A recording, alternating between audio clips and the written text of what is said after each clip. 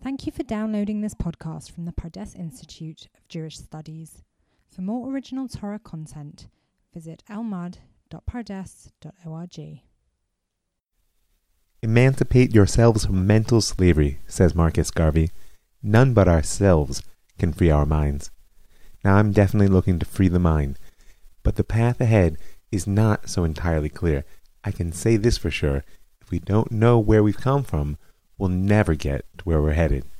I'm Rav Mike Foyer, and this is The Jewish Story. Episode 14, The Berlin Enlightenment. So we're still holding on this question, what is the Enlightenment? And really, properly speaking, for the Jewish story, the question is, what's the Haskalah? And in the progress of our development through time, we're finally stepping into the struggles and conflicts which are still being fought out on the streets of the Jews in the various camps of the Jewish world today. Now, we saw in the last episode, through the eyes of Moses Mendelssohn, the exemplary figure of the Berlin Haskalah, how the Jewish Enlightenment shared in the two primary intellectual waves that had been rocking Europe for a couple hundred years. First, the uncoupling of knowledge from tradition, that daring to know, which Kant labeled as not only definitive of enlightenment, but really as the essential act of human agency. And this wave is not only going to gather steam in the coming decades, it's going to become a wrecking ball. A culture war is about to erupt between the maskilim and the traditionalists in our little age of reason over just how critical a lens one should use to examine our existence as Jews.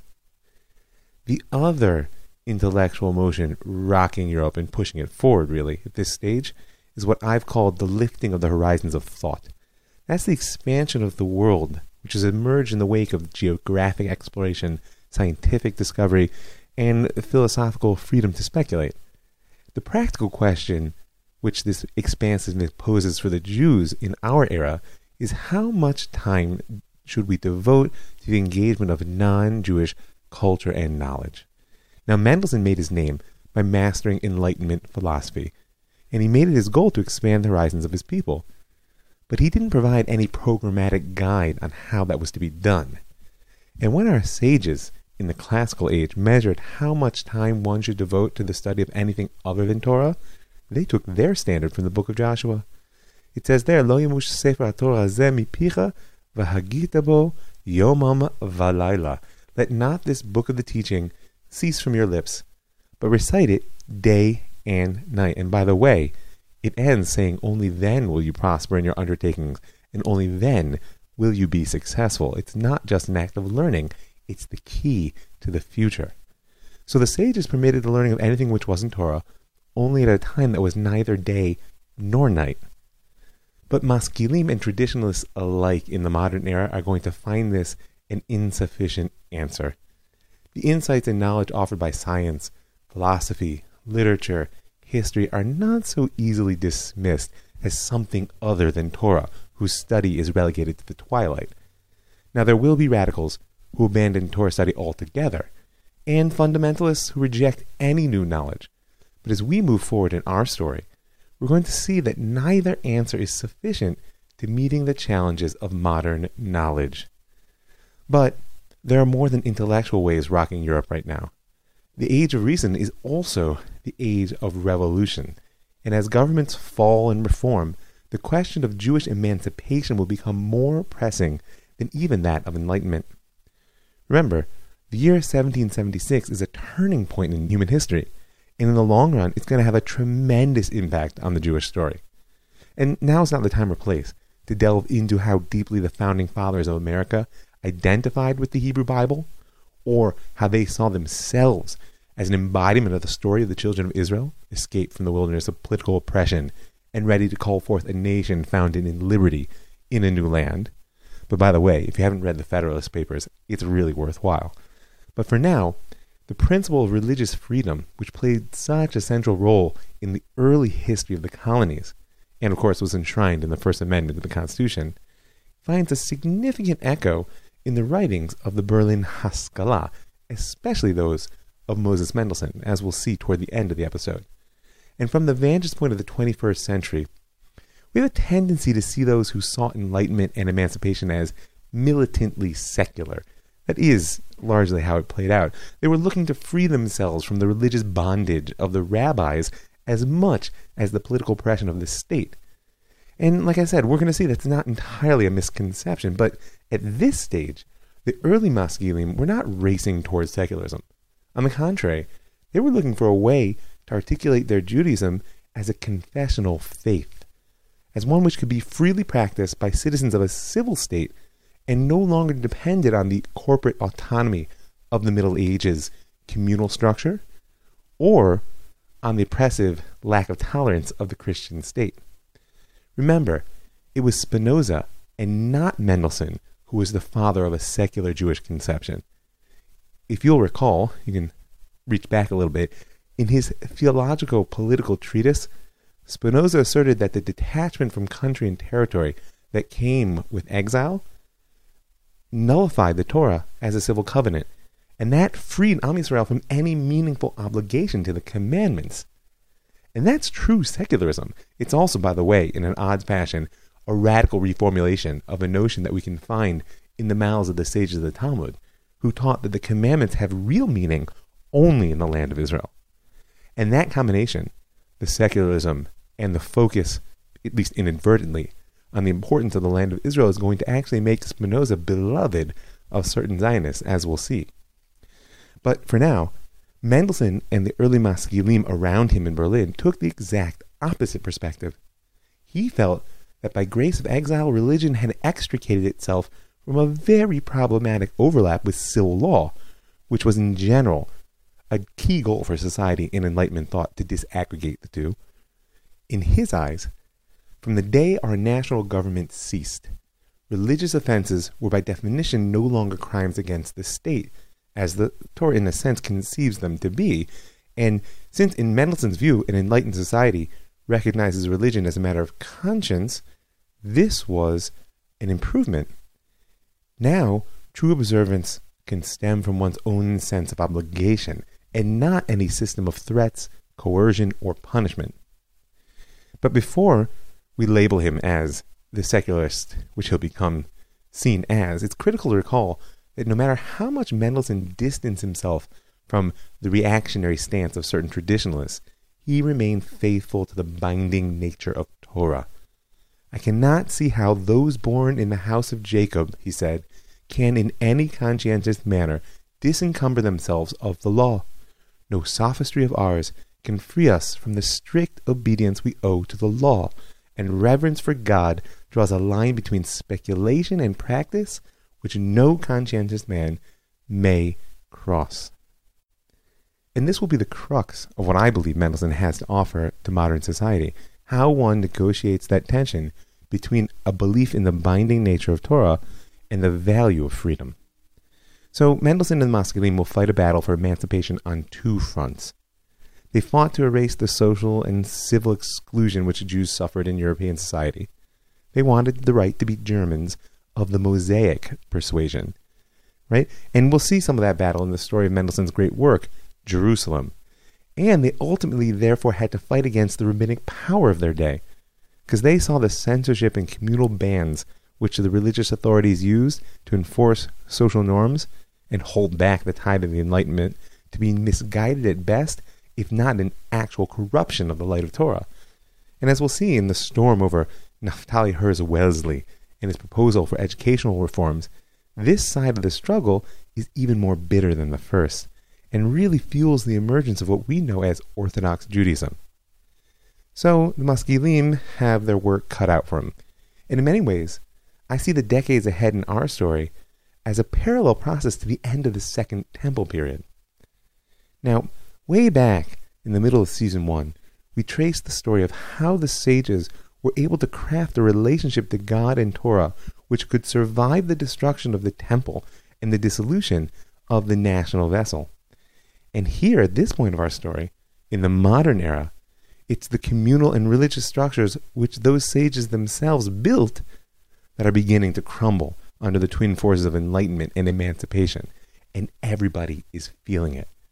The Hasidim, who we spoke about, and they'll come back to our story, they're moving away from modernity and deeper into their mythic world. Orthodoxy will soon emerge in the fight to maintain tradition and strengthen the authority of law against the assault of personal autonomy. And the Maskilim are struggling to integrate reason and revolution with the Torah itself. By the way, it's not even to mention the nationalist option, which is just over our horizon. And our question really is, who will succeed in building new vessels that can carry the Jewish story through the storms of modernity that lie ahead? In the year 1779, Moses Mendelssohn received a letter from the philanthropist, army contractor, and leader of French Jewry, Serf Beer. Now, French Jewry was in a difficult state in the years leading up to the Revolution of 1789, which we'll talk about. Don't worry, not today, though. In theory, their status had been defined way back by the Edict of Expulsion issued in 1394. And though Jews had drifted back into France over the centuries, officially they had no status. That edict had never been revoked. It began to change with the arrival of the new Christians that we described escaping the Iberian Peninsula, and they eventually gained some degree of tolerance due to their role in the mercantile economy, discussion we've had. But France really inherited the Jewish question proper in 1648, when Louis XIV annexed Alsace-Lorraine from Austria, because these provinces were home to many Ashkenazi Jews, who by the mid-18th century numbered between 40 and 50,000, and their political position was precarious at best. Furthermore, culturally, they were subject to every form of exclusion and oppression that the Middle Ages had cooked up to keep the Jews in their place. And Serf Beer was their representative to the crown. Why? Because in recognition of his service to the royal army, Beer was granted citizenship by Louis XVI in 1775. And like so many of the court Jews of his day, he used his protected status to wage an unrelenting struggle on behalf of his brethren. But let me tell you, it was an uphill battle. The political field was highly unstable, to say the least, in the years leading up to the revolution. And the economic interests in Alsace-Lorraine were heavily stacked against allowing Jewish competition. And furthermore, as we discussed in 2 episodes ago, some of the leading lights of the French Enlightenment were actually vehemently opposed to Jewish emancipation. Beer realized that the current age required a different caliber of argument in defense of the Jews. And he also recognized that the road to influencing the French Enlightenment, which really stood behind the crown at this point, ran through Berlin. And so, he sent a request for help to Moses Mendelssohn. But rather than replying directly, Mendelssohn actually forwarded the request to Christian Wilhelm von Dohm. He was a Christian scholar who was both a senior government official and a member of the Berlin Enlightenment circles. That's how Mendelssohn knew him. And Dohm not only agreed to write a memorandum on the immediate question of French Jewry, he used this opportunity to address the issue of the Jews and the state of the Enlightenment in Europe as a whole. And the result was a pamphlet entitled Concerning the Amelioration of the Civil Status of the Jews. And at first glance, it was a stunning victory. Dohm insisted that a state seeking to embody Enlightenment principles could not treat the Jews with the barbarity that had characterized the Middle Ages, when religious fanaticism is what dictated government policy. He furthermore asserted that the characteristics of the Jews which rendered them incapable of making any real contribution to the state, the dubious morality of merchants, overconcentration in trade, deficiencies in general education, and physical weakness, were the consequences of centuries of discrimination. Now, that may hurt a little bit, but you should recognize it as the philosophy of Baron de Montesquieu put into practice, as we spoke about a couple of episodes ago. Remember, Montesquieu is the one who insisted that the nature of man is not fixed, but rather a product of his environment. And Dohm therefore followed through on his thought, saying that the emancipation of the Jew and his integration as a productive member of the state depends on his enlightenment. Now, I'm willing to say that perhaps Dohm meant well when he declared that, quote, the Jew is more a man than a Jew, and that we could therefore be reformed in order to fit into enlightened society. But what is absolutely clear is that he made the price of entry into enlightened society checking our culture at the door. Now, Damm's memorandum was published in Berlin in 1781, and only a few months later, perhaps under its influence, the Emperor Joseph II of Austria issued the first in a series of edicts of tolerance for the Jewish communities under his rule. Damm's thoughts were broad, and his recommendations specific, but now, for the first time, an absolutist monarch, meaning someone who had the power to follow through, had rescinded some of the basic restrictions and discriminations that the Christian state had imposed upon the Jews for centuries. And furthermore, he'd offered them integration into the system of state education, which was the key for advancement in civil society. But slow down. Lest we think that the emperor was motivated by overwhelming humanism, his prologue to the edict makes his actual intentions clear. Quote, "This policy paper aims at making the Jewish population useful to the state." At least he was honest. The Edict of Toleration opened a wide range of new economic activities to the Jews and lifted some of their more degrading restrictions, like the obligation to wear the Jewish badge or pay a special head tax that was levied on Jews and cattle. And as I said, one of the edict's bigger innovations was actually opening schools and universities to the Jews. But we can see how much Joseph II shared Damm's and Montesquieu's enlightened assumptions. The edict requires that Jewish languages be replaced with the national language of the country. Henceforth, official documents and school textbooks would no longer be permitted to be printed in Hebrew or Yiddish. Furthermore, Jewish immigration into Austria was severely restricted, focusing, of course, on those Jews who could make a productive contribution to the state. Damm's plan and Joseph II's edict were the first signs of civil emancipation in Central Europe, and they definitely offered new horizons for Jewish life in modern Europe. But they were both very clear in their message. Entry into Enlightenment Europe requires that Jews check their culture at the door. Now, these sudden developments could not go without a response, and who better to do so than the German Socrates? The result was one of Moses Mendelssohn's most interesting works on the Jewish question. It was a translation and new preface to Rav Menashe ben Israel's Vindication of the Jews. If you'll recall, from way back in episode 8, the Vindication of the Jews was Rav Menashe ben Israel's defense of the Jewish people, written at the height of his messianic struggle to regain entry for the Jews into England in the mid-17th century.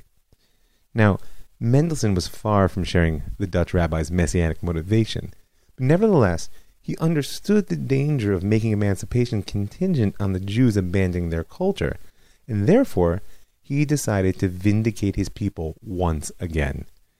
And Mendelssohn's response to both Damm's analysis and Joseph II's edict was basically, thank you, but no thank you. First, he expressed horror at Damm's account of the innumerable flaws in the Jews' way of life, and bitterly disputed the premise that we required fundamental regeneration before we could be worthy of civil rights. In fact, Mendelssohn suspected that underlying Damm's premise, which linked emancipation to regeneration, were the same old prejudices held by those who opposed Jewish citizenship altogether. Mendelssohn noted that in Rav Menashe's time, enemies sought to transform Jews into fellow Christians, and now they just want to make us into useful citizens. I quote, "It is curious to observe how prejudice assumes the forms of all ages, on purpose to oppress us, and puts obstacles in the way of our civil admission." According to Mendelssohn, the Jews ought be accepted as they are, without demanding they change their way of life as a precondition for civil rights. The state, he argued, should take the first step by ending all restrictions and discriminations imposed on the Jews. And then the Jews themselves would willingly adopt the values of tolerance and gratitude for the love showered upon them. But Mendelssohn knew that if he was to succeed in forcing emancipation while leaving enlightenment voluntary, he actually had to fight his battle on two fronts. And so, after dismissing Damm's proposals as a new form of old prejudice, and proposing his own detailed plan for political and economic integration into European society. Mendelssohn took on another grave obstacle he saw to emancipation: the Jews' own devotion to their communal organization, which had been the mainstay of their autonomous life since the medieval era. Now recall, in the Middle Ages, even Christians weren't citizens in the modern sense of the word, and therefore all the more so Jews. The non-Jewish authorities had related to the Jews as a corporate entity with two responsibilities: keep internal social order and pay your taxes. And now that the modern states are emerging, and in their quest for bureaucratic absolutism, removing any and all entities which stand between the individual and the power of the state, that's in general, not just the Jews, but specifically the role of the autonomous Jewish community, had come into deep question. And Mendelssohn in particular questioned the role this entity played in enforcing religious and communal norms, an idea that was anathema to Enlightenment thought. Now, much to Mendelssohn's regret, Daum's plan saw the maintenance of Jewish autonomy as a key element in helping the Jews transition toward emancipation, while he, on the other hand, insisted that if the Jews were accepted as members of civil society, there would be no need to maintain communal autonomy. His was the liberal Enlightenment vision. Judaism would become a community of faith where membership is voluntary and coercion obsolete. And so, despite his orientation toward Daum and Joseph II's edict, Mendelssohn concluded his preface with an emotional call to the rabbis of Europe, asking them to lead the Jews toward enlightenment, and insisting that they relinquish the tools of communal control, the avenging sword which madness only thinks it can manage surely. He pleads that with freedom from external slavery finally possible, the time has come to forego internal subjugation. Quote, "The nations are now tolerating and bearing with one another, while to you also they are showing kindness and forbearance. O my brethren, follow the example of love, the same as you have hitherto followed that of hatred. Imitate the virtues of the nations whose vices you hitherto thought you must imitate. If you would be protected, tolerated, and indulge, protect, tolerate, and indulge one another. Love, and you will be beloved." Now, there's a long road which stretches from 1781 to full civil emancipation in Europe, and is going to be marked by battles external and internal. Mendelssohn failed to persuade rabbinic leadership to take a proactive stance toward the coming change. But nevertheless, credit where credit is due, he had read the map correctly. Integration into the modern state will indeed be bound up with the collapse of the old communal model, but that won't be welcomed by religious leadership. On the contrary, the reactionary wave has already begun to rise.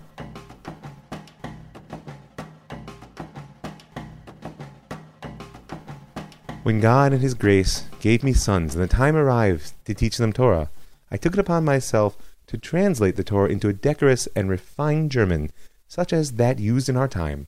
I put the translations into their mouths when teaching them the text, so as to introduce them to the intent of Scripture, its idiomatic figures of speech, and the fine points of its reading.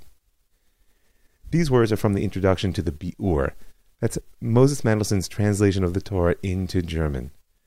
But what began as a private translation for the sake of his children's education became a project when he was joined in the effort by his children's tutor, the known biblical scholar Shlomo Duvno, and the result was a watershed in German Jewish culture. If you've been listening to the Jewish story long enough, then you know Greek-speaking Jews produced the Septuagint, and Aramaic speakers the Targum. Rav Saadia Gaon translated the Torah into Arabic for his contemporaries, and now the Berlin Maskilim, the enlightened Jews, were ready to join their ranks. But there's one key difference between Mendelssohn's Biur and these other translations. At this point of the late 18th century, there were very few Jews who even read German. Their vernacular was Yiddish, and many still found the Hebrew texts completely accessible. So why did his private efforts become a major public project?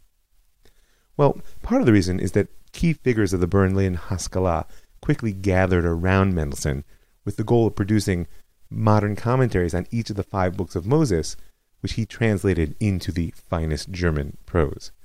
And this gave momentum that eventually resulted in a complete translation and commentary known as Sefer Netivot HaShalom, the Book of the Paths of Peace, though it's usually referred to as simply the Bi'ur. It was published between 1780 and 1783. And in the preface, Mendelssohn sets two primary goals for the project. Number one, to set European Jews free from the flaws he perceived in the Yiddish translations they use, and number two, to combat non-Jewish and even anti-Jewish biases in existent German translations.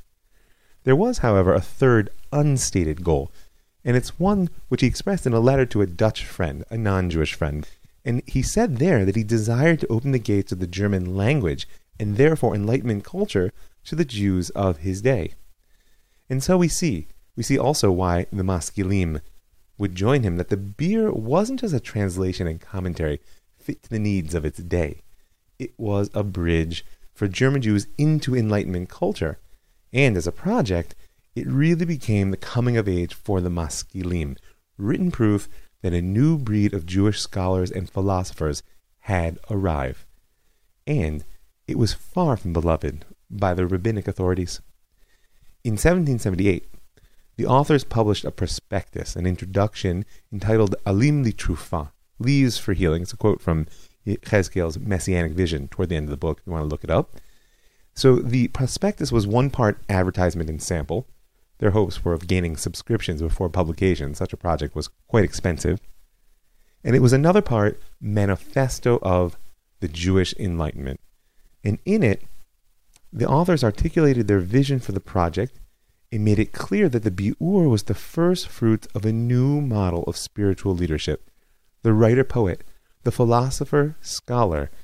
It was a model which was destined to grow within Europe and which they implied was also destined to replace the rabbi as a leader in enlightened society. And that might be why Mendelssohn and his co-authors didn't seek any rabbinic letters of approval for the first phase of the project. They wanted to draw a clear boundary to the sphere of rabbinic authority and to place the Bi'ur, and therefore Mendelssohn and his contemporaries, outside of that sphere. But this was not yet an active break with the rabbinic establishment. Remember, the hallmark of the Berlin Haskalah was the attempt to bridge between the traditional and the enlightened worlds. Therefore, before final publication, the authors sought the support of the Noda B'Yehuda, Rabbi Chezkel Landau of Prague, whom we last saw, if you recall, in his attempt to reconcile Rav Yaakov Emden and Rav Yonatan Eibschitz in their arguments about whether Eibschitz was a Sabbatean or not. Then, he was a relative unknown, but now he's become one of the leading rabbinic authorities of Europe. And it was Shlomo Dovno who was sent to ask him for his opinion of the Bi'ur, hoping, of course, that his endorsement would increase sales. But the rabbi declined to give his support, noting only that the translation's difficult, high-flown German would require teachers to spend more time on grammar and less on Torah learning. In truth, we know that the Noda B'Yehuda already had his doubts about Moses Mendelssohn's loyalty to Torah. Only a few years back, in 1772, when Duke Friedrich von Mecklenburg had ordered that no body of a dead man on his estates be buried until 72 hours had elapsed after his death, a battle erupted between the rabbis and the secular authorities over the Jewish custom of immediate burial. And Mendelssohn had taken a very public stance on the side of law and science and against the rabbis and tradition. So now in the Bi'ur, the Noda B'Yehuda recognized the Maskilim's desire to build a bridge between the Enlightenment culture and Jewish culture. And of course, he was wise enough to know that bridges work in two directions. And in fact, in coming generations, rabbinic authorities will see a straight line between the Bi'ur, the ultimate translation of the prayer book into German, and the rise of the Reform movement, which become their primary enemy. So, under the leadership of the Noda B'Yehuda, rabbinic pressure began to mount against the publication of the Bi'ur.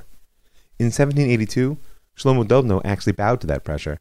He was a traditionalist. He happened to be enthusiastic about the potential for Torah in the project of the Bi'ur, but he was quite ambivalent about his partners and their aims. And so he abandoned the Bi'ur and left the circle of the Berlin Maskilim altogether for Vilna. Ultimately, he would actually compose his own commentary on the Torah, which did receive the approval of the Noda B'Yehuda, but it remains unpublished to this day. However, before any real battle lines between the Maskilim and the traditionalists could be drawn around the publication of the Biur, one of its chief contributors, Naphtali Wesley, fired the real opening round in the war between the rabbis and the Maskilim.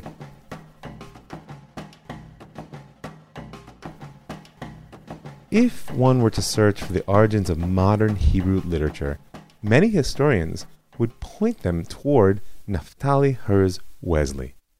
Now, if you know a bit of his life story, this might seem strange at first. Wesley was a poet, a translator, and biblical commentator, but his works by and large belong to the traditional side of our growing divide. In fact, of all the important Hebrew writers who gathered in Berlin in the late 18th century, Wesley is one of the most conservative in his attitude toward Judaism. Nevertheless, or perhaps because of that, he was well aware of the challenges which the traditional community faced, and he singled out the educational system for particularly harsh criticism. In 1778, not long after arriving in Berlin, he wrote a poem entitled Mahalel Rea, Praise of a Friend. It was, at first glance, a typical product of Enlightenment culture. It was a poetic approbation of his good friend Moses Mendelssohn, and its goal was to attract subscribers for the coming publication of the Biur, which he was a contributing commentator. But Wesley did not limit himself to praising the translator or his work. Quote, "Ignorance has become widespread amongst our people, so they know not, nor do they comprehend the difference between the teaching of the ancients and the teaching of the latter generations, and they think it is a simple matter to study the Bible."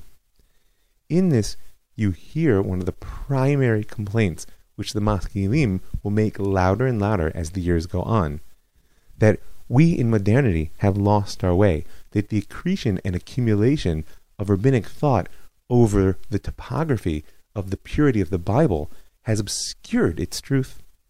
Furthermore, Wesley lashed out at the inability of religious teachers to teach and at their mistaken emphasis on Talmud. The rabbis, he said, are responsible for the low state of Jewish education. And he didn't stop there. He went one step further, because poor religious education, in his eyes, was the cause of religious decline in general amongst German Jewry, which means that the rabbis are to blame for the breakdown of attachment to Torah. Now, those are fighting words. But the combative tone is not necessarily a sign that Wesley had wholly switched his allegiance to the Enlightenment. These could be the words of a passionate conservative, horrified by the failure of those to whom he looked for leadership. Because we know that Wesley was in the midst of an inner struggle which lasted his entire lifetime, and one which in a sense was characteristic of the Berlin Haskalah altogether. This was a generation of transition. They were universally products of traditional religious education, and their goal, at first at least, was to harness the glories of Enlightenment culture in service of the Torah. But the bounds of traditional society had begun to chafe. Its rejection of any source of knowledge outside of the Torah and its refusal to engage in critical self-examination meant that men like Wesley and Mendelssohn would begin to seek their place outside.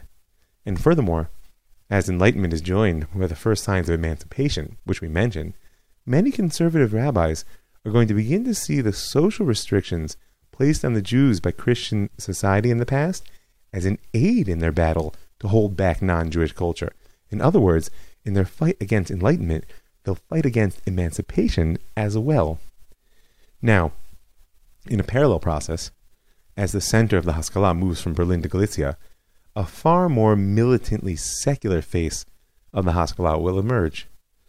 But for now, at these moments of origin, we have to try to appreciate the inner struggle of thinkers like Mendelssohn and Wesley, who felt that the wisdom of the Torah and the wisdom of the world not only could be joined, but must be. Their real question was, mi berosh, who goes first? Is the Torah learning the meat and Enlightenment culture the spice? Or is the philosophy espoused by Kant and company the real source of universal human knowledge, which can be supplemented by the particular wisdom of the Torah? Now, this is not a small question, because the truth is, most people cannot simultaneously hold two frameworks of knowledge. Let me explain.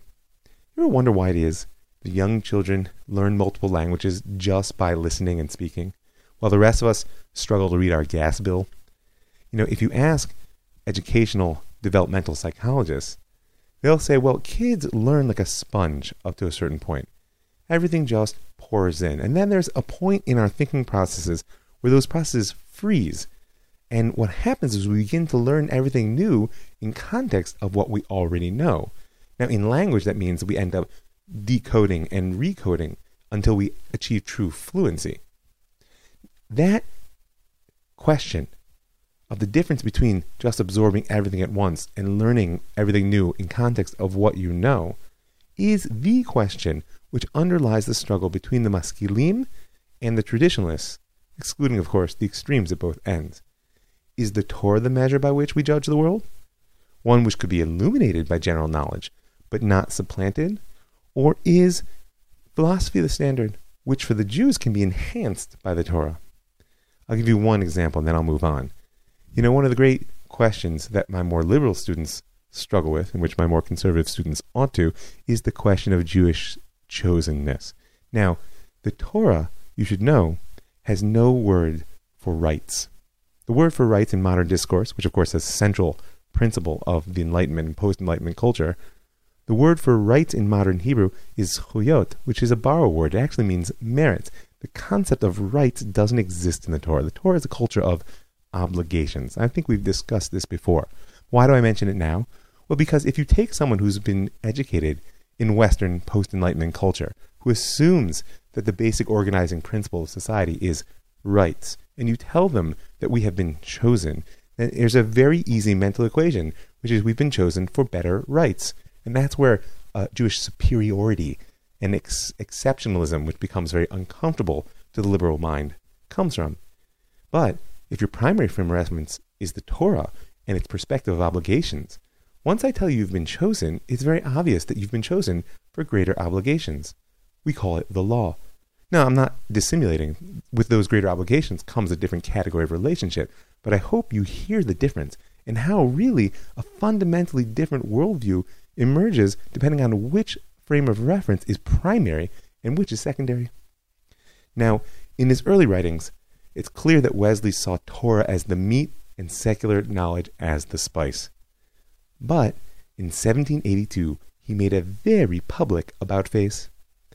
Now, we spoke about Moses Mendelssohn's at best ambivalent reaction to the Edict of Tolerance issued by Joseph II, Austrian Emperor, in 1782. Because while Mendelssohn valued the edict as a move toward emancipation, he strongly condemned the conditioning of opening civil society to the Jews on the transformation of Jewish education and therefore culture. Naphtali Wesley had no such qualms. In response to the edict, Wesley published a pamphlet entitled Divrei Shalom ve'emet, Words of Peace and Truth. It was a call to the Jewish community of Austria to willingly embrace the edict's demand that they open German language schools for the Jewish children. But beyond taking sides on a political question, Wesley used Divrei Shalom ve'emet to present the first vision for enlightened Jewish education produced by the Haskalah. And in the pamphlet, Wesley makes a distinction between what he calls Torat Adam, human knowledge, and Torat Hashem, divine knowledge. Human knowledge, he says, is based on education in subjects necessary to man's relationship with man, meaning studies of language, science, history, common to the entire human race. The divine teachings, he says, are based in Torah, and as such are the inheritance of the Jewish people alone. And proper education, says Wesley, must incorporate both. So far, nothing new. It's true that since the time of the Maccabees, there's always been a radical camp in Am Yisrael which rejected the learning of any knowledge other than Torah as Greek wisdom. But Wesley had an endless list of traditional advocates for integrated education to point to. And even his proposals for structured curriculum, new textbooks, modern teaching methods were not so surprising to his readers. The real revolution offered in the pamphlet was in the relationship he posited between the two types of knowledge. In Divrei Shalom ve'emet, Wesley states that the education in Torat Adam must precede education in Torah Hashem, because without general education, it is impossible to understand the divine subjects. Did you hear it? This is not simply a reversal in priorities. He's claiming that divine knowledge depends on a proper secular education. And in case his reader missed his point, Wesley asserted explicitly that a Jew could be part of humanity if he lacks knowledge of the Torah, but attained a general education, but that a Jew couldn't even be a Jew if he doesn't have a secular knowledge, no matter how much Torah he knows. Now remember, this is not just a philosophical treatise. It's a pamphlet in response to the first signs of emancipation. And by proposing to place secular Western culture at the base of all Jewish education, Wesley supported the notion of tying emancipation to a complete break from traditional Judaism. Why did he do so? In the end, we don't know. But it may just be that the recent events, the spread of the Enlightenment in Europe, Daum's proposal for the naturalization of the Jews, the Edict of Tolerance, the Biur Project itself, had convinced Wesley that a historic turnabout in the relationship between the Jews and the modern state was taking place. And he felt the pressure. He felt that the Jews could no longer sit on their hands and wait passively for emancipation. They had to take action. Divrei Shalom Ve'emet was a direct appeal for action, specifically to the rabbis and community leaders to bring about their own freedom by voluntarily establishing a system of reform Jewish schools. Now, to say that the rabbis of Europe were opposed to such an idea would be a gross understatement. Led once again by the Noda B'Yehuda and the Vilna Gaon, who I hope you remember, the traditionalists unleashed a blistering attack on Divrei Shalom Ve'emet. Controversy erupted. Sermons were preached across Europe against an unordained Jew who dared to usurp rabbinic authority and whose educational ideas threatened a mortal blow to the pillar of Torah study. Now, Wesley responded to his critics in 2 more pamphlets, trying to clarify his position, but to no avail. Sides began to form up. And Divrei Shalom Ve'emet was published only weeks after Mendelssohn had written his preface to the Vindication of the Jews that we mentioned before. And the very hope he expressed there, that religious tolerance would lead the Jewish leadership to voluntarily relinquish its authority for punishment, collapsed before his eyes. Rumors of the burning of copies of Divrei Shalom Ve'emet got to him, and he heard that pressure was being placed on Rabbi Tzvi Hirsch Levin of Berlin to actually excommunicate Wesley. Jewish society was suddenly facing a public enlightenment test, one that was being closely watched by governments and the press alike, and it seemed to Mendelssohn that their leadership was failing. What will the Christians have to say about this? Asked Mendelssohn in a letter to a friend. What will they think when we exert force on this writer and seek to prevent him from simply expressing his thoughts? In other words, why would they let us into modern society if we continue to live in the Middle Ages? Now, Mendelssohn tried to exert his influence in defense of his friend because he was a rather big figure in all sides of the story. But in the end, he only ended up being tarred with the same brush as Wesley. In fact, in many ways, it was the reaction of the traditionalist camp to Mendelssohn's defense of Wesley that began the Orthodox historiography, which ultimately will label Mendelssohn as, quote, the evil Moses of Dessau, the leader of the rebels who has the cunning of a snake. And this actually proved quite significant, because other than scholars of Jewish Enlightenment, few people remember the name of Naftali Herz Wesley, even though he did write the first true manifesto of the Haskalah. But Mendelssohn's name would never be forgotten, not by his partisans, nor his enemies. The Noda B'Yehuda wrote to the Rabbi of Berlin that Mendelssohn's preface and his defense of Wesley prove indisputably that he had compromised his loyalty. Now I see, he said, that every offense we've found him to be guilty of was all true. He has declared of himself that he has no share in the God of Israel nor his Torah, and that every man may do as his heart desires. It's hard to hear that when one actually reads it in the context of what Mendelssohn wrote. And even though such bitter criticism seems to have been confined to correspondence between rabbis, the idea that Mendelssohn was a dangerous heretic, a threat to rabbinic authority and to the very foundations of the Jewish religion, was so cemented into rabbinic tradition that you can still find it on the streets today.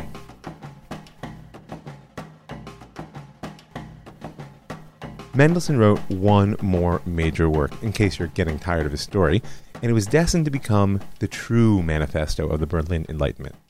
It was called Jerusalem, or On Religious Power and Judaism, and was compiled feverishly over a period of 8 months at the end of 1782, the height of the storm around Wesley's Divrei Shalom Ve'emet. And as I said, the internal struggle over how to relate to Wesley's revolutionary educational vision, one which upended the traditional relationship between Torah and secular knowledge, was being watched closely by the non-Jewish world.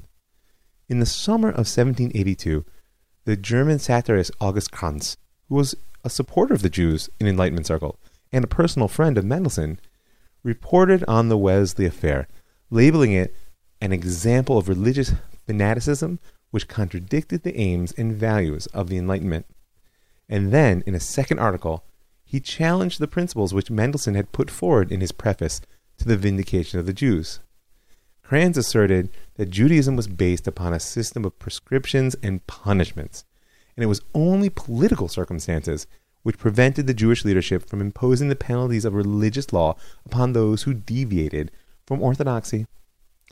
For Kranz, Mendelssohn's denial in the preface of the right of excommunication was basically a disassociation from Judaism. "My dear Mr. Mendelssohn," he wrote, "you have in your remarkable preface wrenched the cornerstone by stripping the synagogue of its original power." Now, this was no lavender affair. Kranz himself was a deist, and he had no love lost for formal religion of any type, Christianity included. He was, however, troubled by Mendelssohn's adherence to the Torah, and so he made one further demand.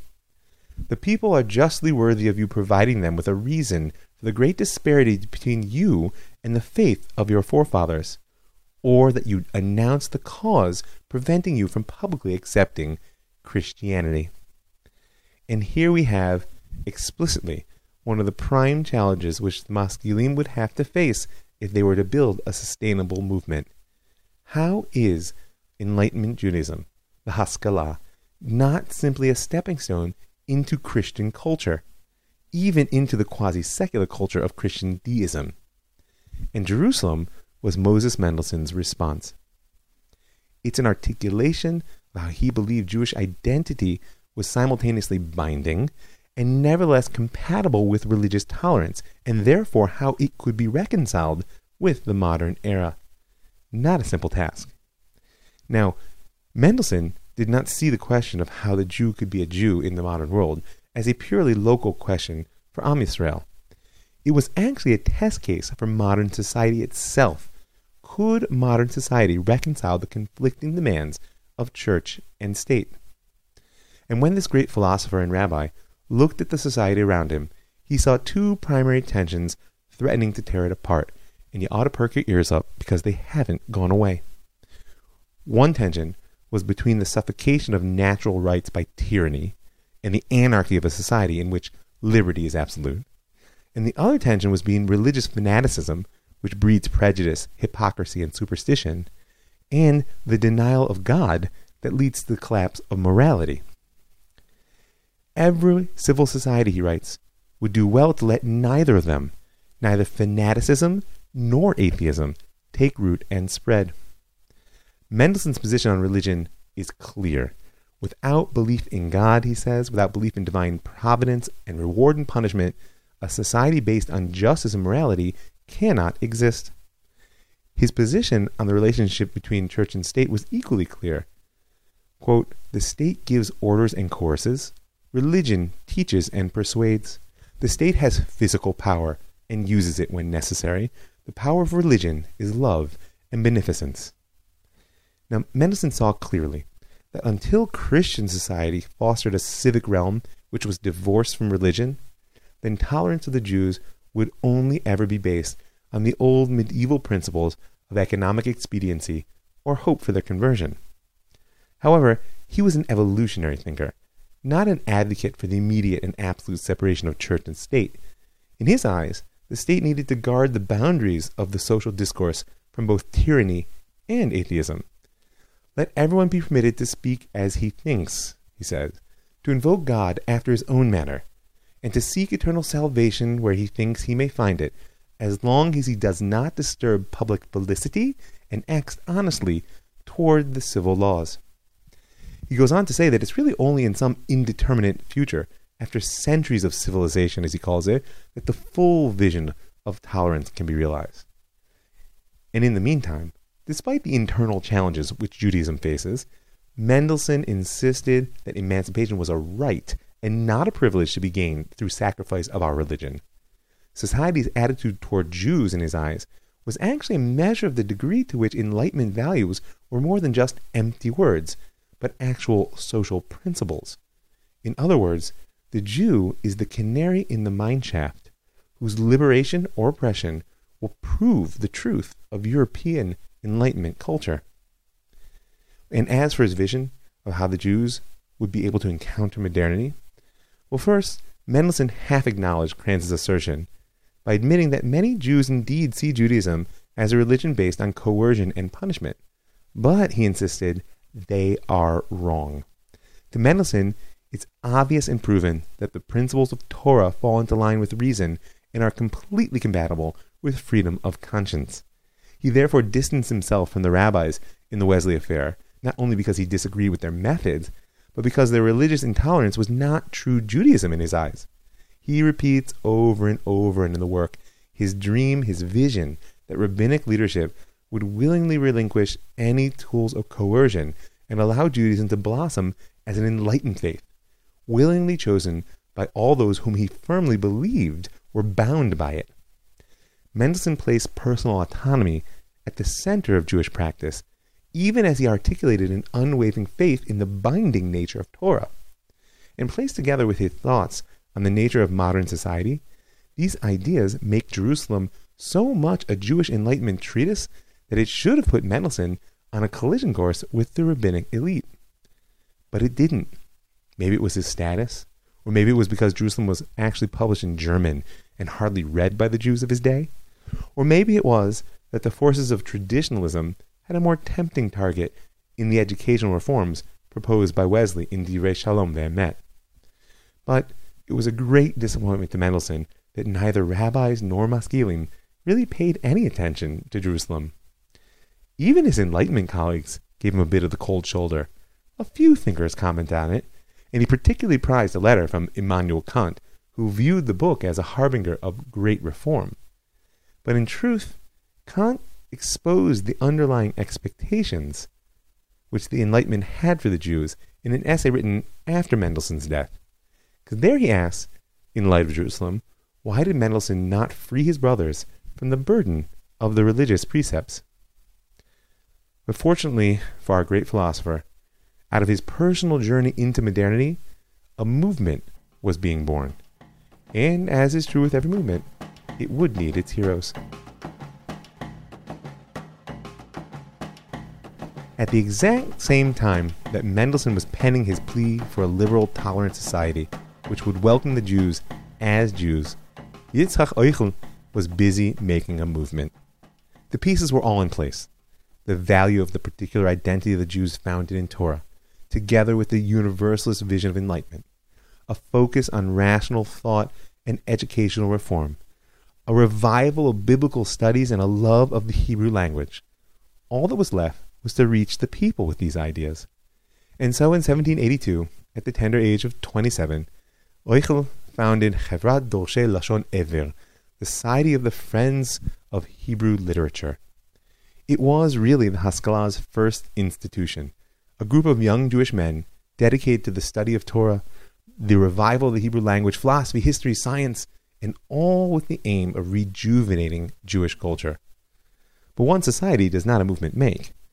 We're entering the age of print media here at the end of the 18th century, and when we discuss the rise of nationalism, which is coming up fast, we will look more deeply into the role which the printed page, and in particular journalism, will play in creating national consciousness.